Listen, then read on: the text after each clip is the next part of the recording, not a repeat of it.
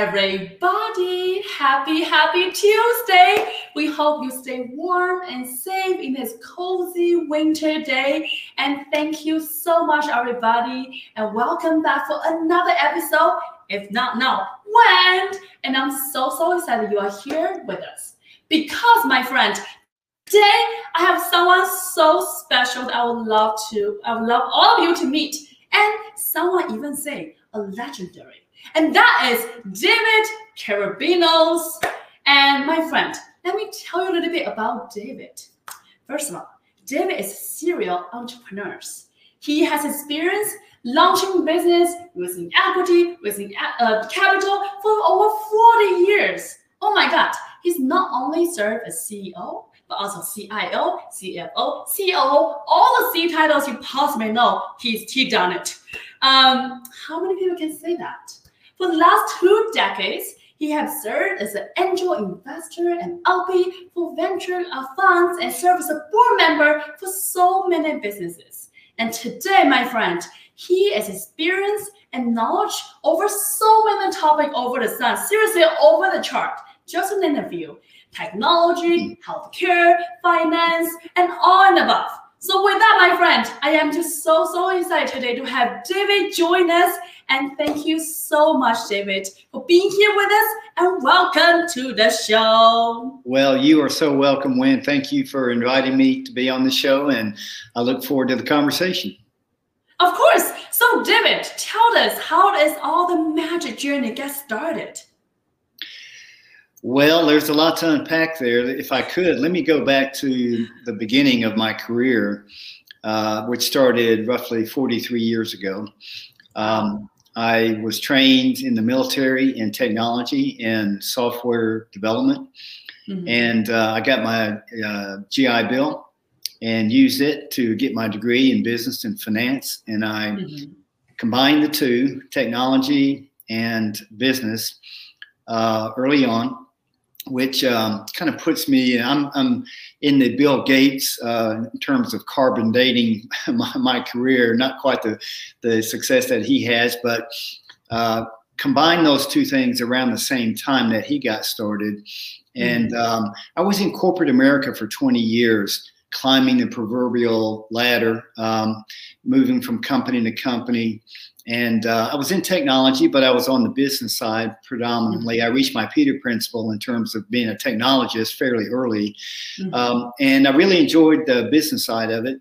Towards the end of that 20-year first leg of my career, I was a member of a team that ran a $400 million business unit for an IT outsourcing company. It was a great experience, but I always wanted to be an entrepreneur. So 23 years ago, I left that world and became one. And I've built 5 companies over that period of time. The first one actually failed. It was in healthcare technology. It was around price transparency for consumers, which was about 2 decades ahead of its time. But the company actually failed, not because of that, but because of the .com bust in 2000. Right, the private capital markets became illiquid, and we starved for cash. So we had to sell the assets of the company. So it was not a successful exit, but I learned a lot from it, and I applied it to 2 other companies and had successful exits that I would call singles in baseball terms. But in 2006, I had a very successful exit. I would call it a home run. And we built a $100 million company, and we sold it. And then I retired for the first time and became a limited partner in several venture funds. And I did direct angel investing. I was a part of a very active angel group. I was chairman of the board of a technology incubator here in North Alabama, the largest one, for a number of years. Invested in some of those companies, helped them scale, grow, exit. So I've been in the venture capital and the startup ecosystems for a couple of decades now. Wow. In 2009, I decided to come off the bench and operate one last time as an operator. So I took over a digital health consultancy as the CEO, and I ran it for 10 years, and a very successful company. So I've been in technology all my career, but I've been in healthcare for about half of that. We are selling the company right now, actually. But about a year ago, I stepped off as the CEO, and now in my second retirement, I'm advising startups and early stage companies, helping them raise capital, M&A, product strategy, and growth strategy. So I've kind of come full circle in my career, and I'm just thoroughly enjoying it.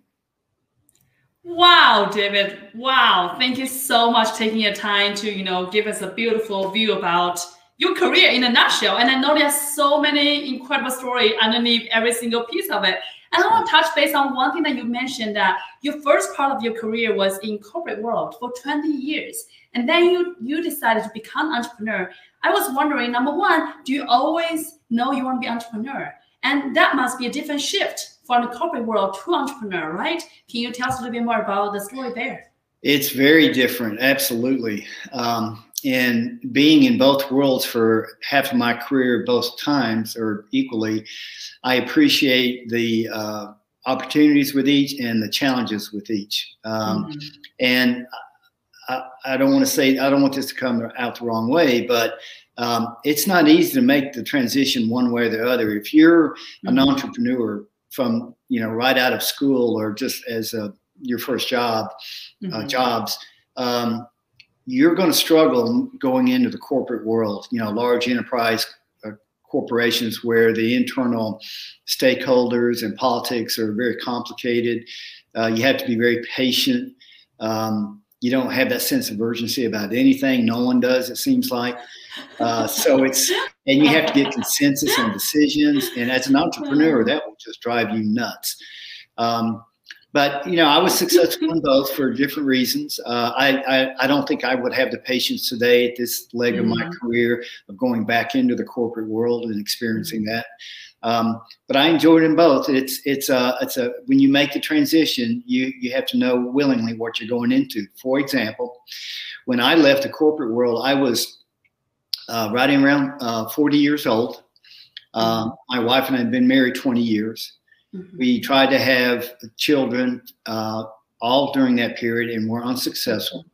We went through 6 intrauterine inseminations and 2 in vitros unsuccessfully. And we gave up. And I was about to take a job to run sales overseas for my company, which meant I would be on the road all the time. And I was negotiating the package for this job, which was a great career opportunity.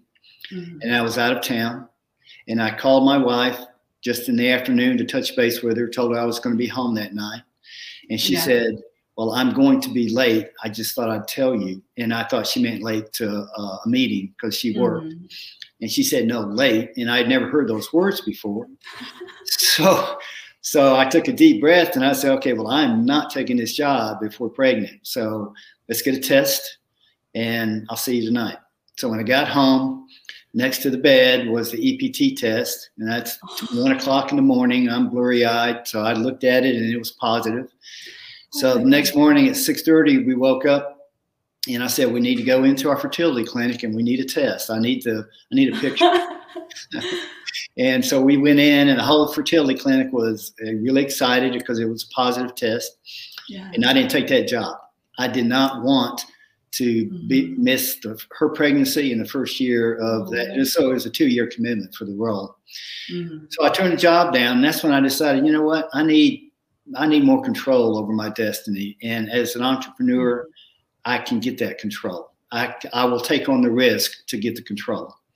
And so that's when I plotted my exit from corporate America. And within 6 months, I was out doing my own thing.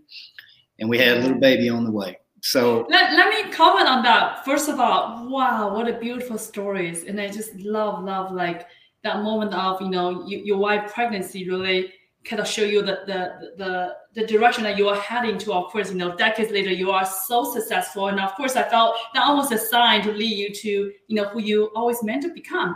And I have a quick question, because for folks who are maybe do that similar transition, right?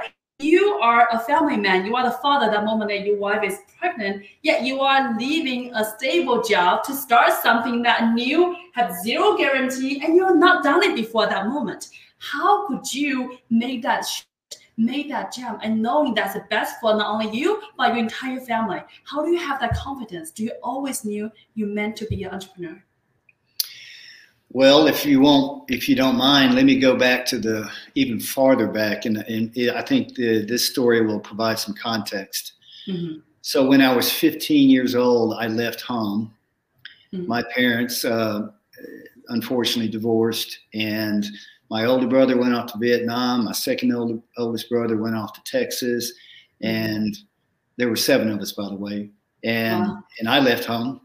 And have been on my own ever since. And I continued to go to school. I had 3 jobs.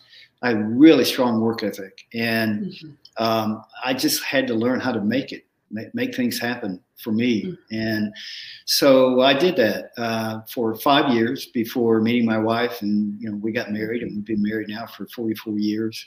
Mm-hmm. But that process of being on your own and wanting to live a good life, and not just, living on the street, or not just getting by, but actually wanting to succeed, both in terms of your personal well-being, as intellectually, culturally, accomplishments. Those 5 years just cemented all of that, what I wanted out of life, and I was successful. I was during that period of time, but I didn't have any money. So I decided to go into the military. This is right towards the end of Vietnam, to get my GI Bill, to be able to go to college and get a degree. And I followed that pathway for the next 5 years and achieved those objectives. Now I go from being in the military and blue collar to white collar, wearing a white shirt and a tie for the next 20 years, chasing. So I brought all of that work ethic and those goals and values to my new life in corporate America. I just worked really hard at it. Wow. But that's not scare you to go into this entrepreneur world? Yeah, you have hard work ethic, but that's a world you've never done it before at that point. It's interesting. I've never been afraid of change. I seek change. I've always sought change. I've always felt like that was a positive attribute, and I've never feared change. I've had fears before. Mm-hmm. I've jumped out of airplanes. I've perfectly good airplanes. I've scuba dived. I'm a scuba diver, master diver, and I've been down to 150, 155 feet. I've been in caves underwater. And I've been in claustrophobic situations, down deep in wreck dives, for example. And fear is a very natural thing under those circumstances, but you cannot let it get a hold of you, because that will be the end. So controlling the fear, being not afraid of change, actually seeking change. So when I made the change from corporate America to becoming an entrepreneur, I didn't fear it. I sought it. And the reason why is, over that 20-year period, I had these side projects of being an entrepreneur, testing my theories out about how to build a business plan and build a little small business. So I did that several times during that first leg of my career. So I tested the waters. So when I really made the jump, I was ready. Wow, David, that is incredible. Talking about no fear, you are fearless. Like, not only jumping from the perfect airplane, but going to under 150 feet. Well, I just listened to skydiving. That was like maybe 5 feet. I was almost freaked out. That is incredible. And oh my God, you're just someone I really, really admire, and just, incredible. So now I want to ask you about, the entrepreneur journey, right? You talk about now this moment, you and your family on this different trajectory. You want to in charge of what you do and make an impact. You're going to the entrepreneur world. And you mentioned that before you've done some side project, but you never actually fully into entrepreneurs. I'm curious, is there any surprise you? Now you really jump in the both feet, like, okay, now this is it. Is there any surprise you on the journey? Did I surprise myself? Yes, anything that surprised you about being an entrepreneur, that things that you have not thought before, things maybe surprise you? I would, yes, I was surprised. I'll give you some examples of surprises, but I'll tell you what, the way I went about that transition. Mm-hmm. So, for example, becoming an entrepreneur, being in corporate America, I had no clue about raising capital, venture capital. Mm-hmm. I didn't know how to do it. I didn't know. I didn't have network. I didn't have mentors. I didn't have anything. Mm-hmm. So when I first jumped out into that world and started my first company, I did it with my own money, like most first-time founders do. Mortgaged the house, dipped into the 401k. Wow. I did everything that you typically do, and you want to do it in a measured way, which I did. Mm-hmm. But very quickly, I just immersed myself into the venture capital world. Mm-hmm. How do you write really a business plan, not for a business unit in corporate America, but for a startup that needs to go raise $1 million, right? Or 500,000 seed capital. Mm-hmm. Mm-hmm. So I immersed myself in that, reading, talking to people, networking, for really a year, building financial models and business plans and doing market research and testing all my ideas out, and generating money at the same time, income. So what I did was I was providing consulting services to feed the family. Got it. But I was simultaneously building the business plan for the NewCo, for the company. Mm-hmm. And so that's really a pretty good model that people should consider when they jump out of the corporate world and go into the startup world, is you need to kind of do both simultaneously, which means you're working a lot of hours, but that's okay. That's what you need to do. Mm-hmm. So what I was trying to do during that first year is I was trying to fill the gaps of knowledge that I didn't have. Right. Mm-hmm. And fill the gaps in network that I didn't have for the new world I was going into. So that first year was really important to build those building blocks. Mm-hmm. And I want to talk about the first business that you had. You mentioned it was not a huge success, right? At this point, your wife is pregnant. You're leaving the beautiful paying job. You are starting something on your own, and you are so excited. You're so passionate. You're hustling. You're working day and night. You're consulting. You're doing starting night. And the first business was not a huge success. Was that a hard truth was it a hard situation? And how do you really get over that and move on to the next one? Because I think oftentimes the first failure really is very, very difficult for a lot of entrepreneurs to really just step through. Like what's in your mind? What's your thought process when you're in that situation? Yeah, it was a gut check for sure. Because really I destroyed, 2/3 of our life savings at 40 years old. And, that was not comfortable at all. I clearly there were some things that I would do differently, but there are a lot of things that we did really good too. I built a great team. That's really important. I did raise a couple of million in venture capital. So I sold the idea of what we were trying to do successfully, at least to early investors. And the idea that we were trying to solve was really ahead of its time. And that's really important. And I learned that lesson too, is timing is really important. And I'd like for all entrepreneurs to really understand this. I hear this all the time, especially when I was chairman of the board of the incubator. I'd hear from entrepreneurs, this is the best thing since sliced bread, and there's nothing out there like it today. Neither of those things are ever true. It's just not that way. But innovation can come in small and medium increments. It doesn't have to come in quantum increments, right? It rarely does, in fact. Mm-hmm. But if you do have something that is quantum innovation, mm-hmm.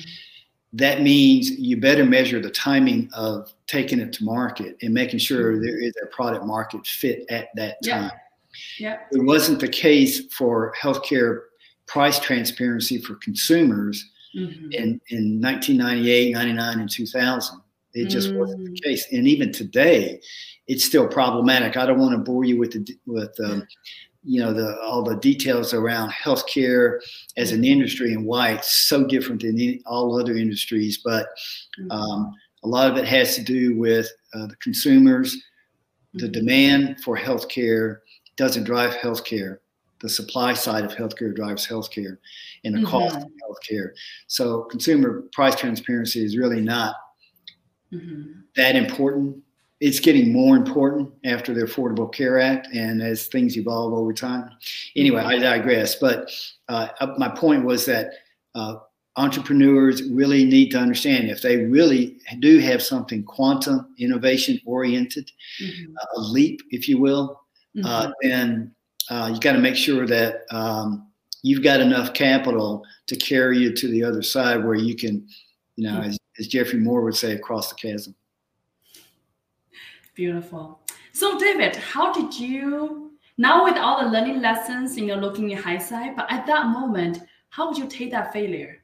Was that an easy conversation with your wife, for example? How do you really processing it and then decide, you know what, that did not work out, let's go next thing, right? How did you have the mental adjustment?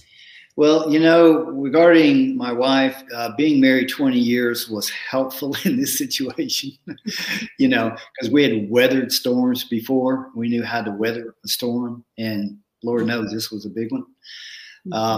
For me personally, though, I took it hard in the sense of I felt like I failed my team.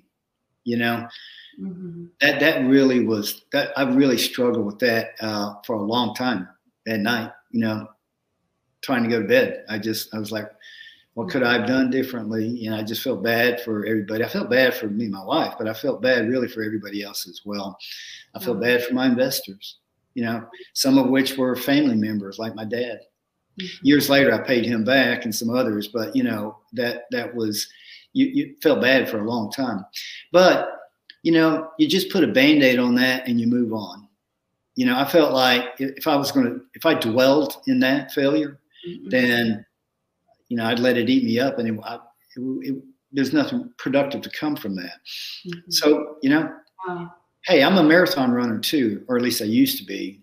And I learned that there's a real fine line between pushing through discomfort and pain that will put you on the sidelines.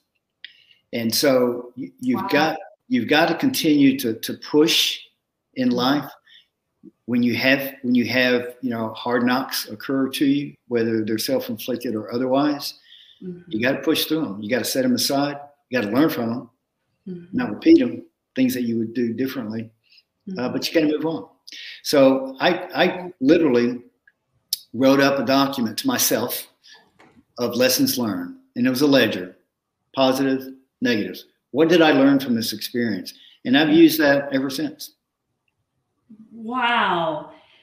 David, that takes tremendous courage and humanity to really look at the experience and in an objective way and really say, okay, yes, I failed. How can I learn? How can I move forward? That's just incredible. And, speaking of failure, and today you are in this entrepreneur startup world for 40 years now. You've seen so many different, different businesses come and go. And, you and me know that statistically, most startups fails, right? And for you, you have many success right after that. I am curious, ask you regarding what made you successful after that first failure, given most startups fail. Like after that first one, you have 4 different businesses you start with. What made you successful from that moment? What made me what? What made you successful after the first failure? How did you stand out? So my home run. So the first company was I was pulling the sled and the team all by myself, and that was one of the lessons learned that I said I'm not going to go into the next one being the only person pulling the sled. I need co-founders that have skin in the game like me, and that also have the same work ethic as I do, the same value system that I do. You know, I have this on my LinkedIn, on my blogs that I do or post. The one that went viral last year was a topic that I feel very passionate about. And the topic is pick your partners well because you can't unpick them easily. That's true for life partners. That's true for business partners of all stripes. And so I have a litmus test for picking my partners. I'm going to come back to the topic we're talking about. And the litmus test for me is, there's several things, but the main thing is how does someone treat other people when things aren't going well? Right? That's the key, because people treat other people great when things are going great, right? Everybody's happy. When things aren't going well, what's the personality traits that come out in that individual and how they treat other people? And so I teamed up with a couple of co-founders in the company that we became, our home run. That I knew that if once I got in the foxhole with these guys, I was going to be okay. And it turned out that way. And so I've made a mistake in the past. I was just a real short story. I was one of 7 organizers that we founded a bank. We raised capital and we launched a bank. This was in 2007, which was the worst timing that you could ever do something like that. Wow. And we had someone on the team that I short-circuited due diligence on that individual. And I had people telling me, David, do you really know this individual? And I said, I've heard some things, but I'm not worried about it. I should have been worried about it. I should have done my diligence. And I didn't, because I was so excited and interested in starting a community bank in my community and making money from it eventually. That was a bad decision, it turns out. So picking your partners is really important because you can't unpick them easily. Wow, so it sounds like really the right team, the value, really having that synergy is really important, not only in life, your partners, but also in business. And I'm curious, today, of course, David, you've done a lot, you've seen a lot, and I'm curious, today, in this time, what does success means to you? And in that definition, are you successful? What is my definition of success for me? Today. Okay. And with that, do you think you are successful? Well, this is true all along through my life, and it's still true today. My definition of success for me is, what value do I create for other people? People in my sphere of influence, my stakeholders from a business standpoint, my family and friends. It's not money. It's not things. It's really what value do I tell you what, I get the endorphin release, not only from athletics, sports, which, clearly, that's your primary source of it. Yep. But I also get it from giving back and doing the right thing. I can't tell you how many times so this goes back to Mexico City, 1987. I'm walking through the Zona Rosa and with a friend, and there's a lady, looks like she's 100 years old, but she's probably 40, sitting on the ground with 2 little kids next to a huge bank high-rise, and they're homeless, and they are in terrible shape. And I had never done this before. Actually, I'm going to go back and provide a little context, but let me just finish this. I pulled out a wad of cash and gave it to that woman. And my buddy thought I was nuts. You know, he thought, why'd you do that? And I said, I don't know. It just made me feel good to do it. The context for that is going back 5 years previously in Birmingham, Alabama. I'm walking around during lunch downtown Birmingham, and this man got out of his car and came up to me, and he said, my wife and my children are in the car, and we're actually homeless, and I need some help. And I just walked right by him. I just kept going. And within minutes, I regretted that. And I said, I'm never going to let that happen again. And then, you know, a few years later, I'm in Mexico City and that event occurs. So I do that for me. I'm doing it for them, but I'm really doing that gift for me because it makes me feel good. And it releases a whole bunch of endorphins. Wow, so beautiful. I love that, you know, today, David, for you, of course, success, like common success aside, the money, the house, all that. But at the end of the day, it's, building a community, making an impact. And really, you're just such a heart-centered, incredible, great businessman. And really not just, building something incredible that you are proud of, but just really all about community, the people, the world. It's just so, so incredible. And, I wanted to circle back in terms of the businesses. You talk about first you have a failure, and then you build a team, you have a home run. I wonder, at the time you were building business, David, was it hard to let go? Was it hard to sell the business and move on, given that you were hoping, you were hustling, right, for the success, and that is a success? Was it hard to move on from there? It's a great question. And the answer for me was no. And the reason why is the plan was not to build. I've never been interested in building a lifestyle business or building a business with my name on the door, on the building. There's nothing wrong with that. That's just not what I'm interested in. I've always built my companies with the intention of exiting and creating shareholder wealth for my shareholders, including myself. So I'm going to flip that coin over, or kind of reverse your question and say that it's not hard to let go if that's what your intention is, what I just described to you. You intend to exit. The real question, though, is when do you sell?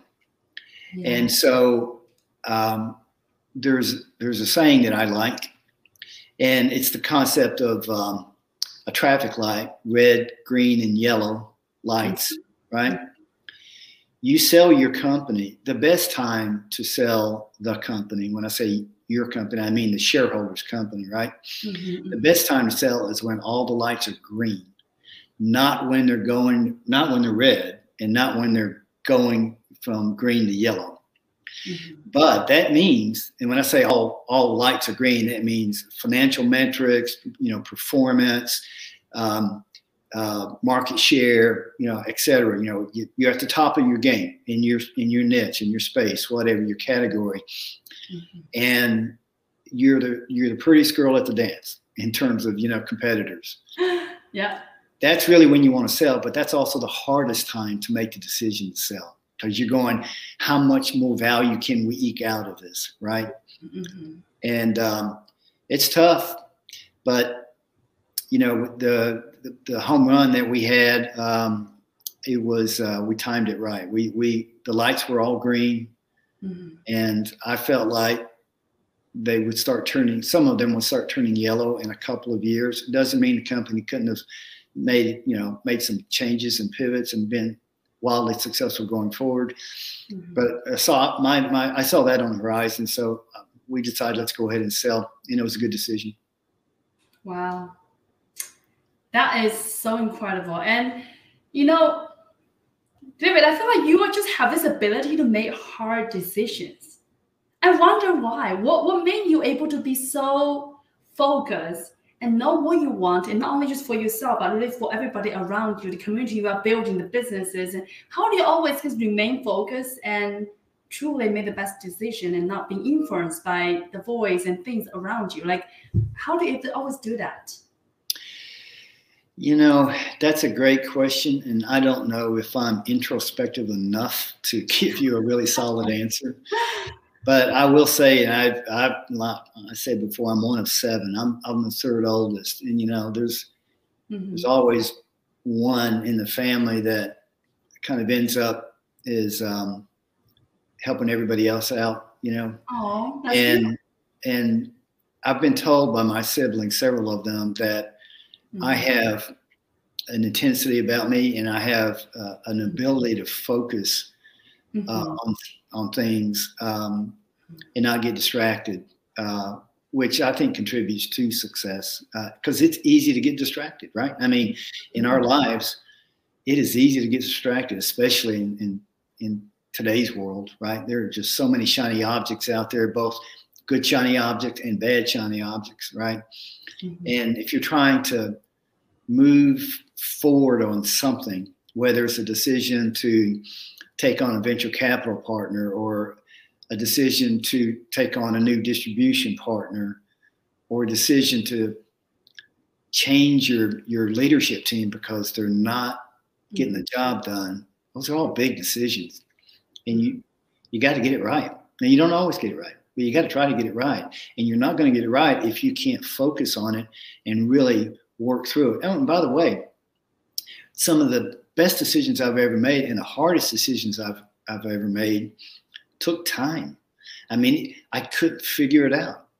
And I just noodled on it. And then over days, over weeks, sometimes months, it came into view what needed to be done. And so I think that's I assume that I'm not the only one that happens to. The key point there is don't pull the trigger too quickly. Be decisive, be focused, but pull the trigger in the best possible time that you can pull it. Incredible. And David, you know, at this point, you have not just one career, not just two careers. You come retire off the bench and on and off. I'm curious, what drives you? What keeps you going? What inspired you? What made you want to get off the bench again and again? I'm going to go back to those first 5 years between 15 and 20. Okay. I'm the same way as I was back then in terms of I have my work ethic is driven by joy. I love hard work. You know, I just love it. And but I pick the work that I want to do and not the work that I have to do, which is very helpful, right? And so, but I mean, I do dirty work too. I mean, everybody has to. You got to do things. You know, people like to do the things that they enjoy doing in work or life, and they avoid things that they don't like, right? That's true in business. That you know what you like and what you don't like, when you know, and what happens, you tend to postpone the things that you don't like to work on, and you work on the things that you do like to work on. Well, what happens as a result of that? Some things get dropped. So it's really important, right, that we're getting psychological income from working on the things that we like working on, but we don't completely avoid those things that we need to get done. And having a strong work ethic to do that is, you know, that's what it's all about, taking care of both sides. Incredible. So with that though, I'm still curious. Today, what drives you besides just having fun because you love what you do? And what made you happy? What is something that really just want you to keep going, continue to make positive impact? Yeah, I mean, I have passion for a lot of things. I have passion for my work, and I love working with entrepreneurs. I mean, that's really where I'm spending all of my time today.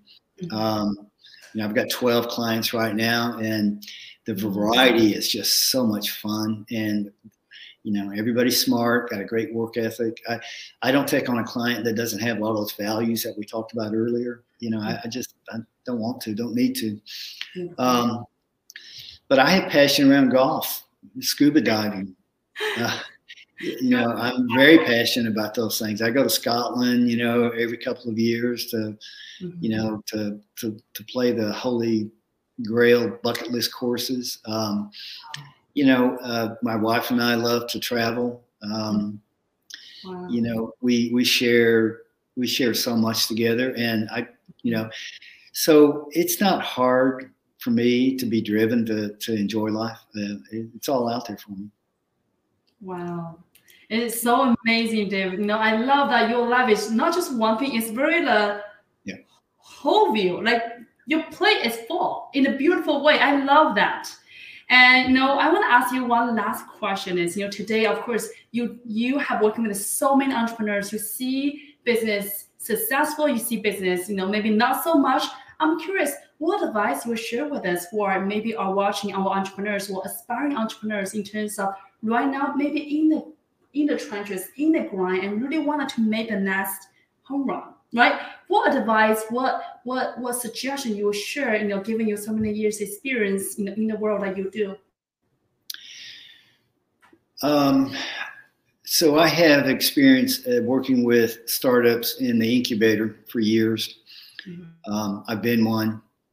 I have clients that are entrepreneurs, and there are traits that I see in the ones that are successful and traits in those that aren't successful. Ooh, tell us. And to keep this answer as brief as possible, the ones that are successful do the right level of research about their idea and how it's competitively positioned in their own mind. Mm-hmm. Number two is they know how to adapt and be flexible, mm-hmm. And not be rigid and fixed on their great idea. And mm-hmm. the latter fail 9 out of 10 times. Mm-hmm. The ones that are successful surround themselves with really bright people, mm-hmm. and that carry those traits that I just talked about. Mm-hmm. And they know how to build a team of people with all those attributes that we talked about earlier in this mm-hmm. conversation. Mm-hmm. Those people tend to be more successful than someone that feels like they've got to control, everything. Mm-hmm. They can't delegate, they can't mentor, they can't recruit. Mm-hmm. They've got a great idea in their own mind, and maybe they do. But if you don't have all those other things, you're not going anywhere. Mm-hmm. Being an entrepreneur isn't like tennis or golf. It's a team sport. And that's the most important thing that a successful entrepreneur understands, mm-hmm. is do your research and build a team and manage it as if it's a team sport and not an individual sport. Mm-hmm. So beautiful. Oh my God. So everybody, if right now you are starting a business, just make sure, do your due diligence, do your research, and be a good team players, be flexible, really adapt to the market, listen to your customer, and really just have a good time.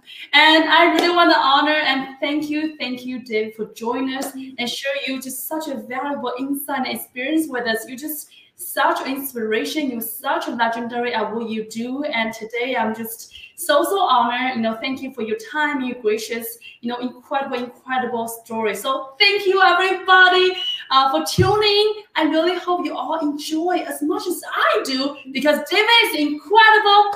And stay tuned, everybody. We'll see you guys next week.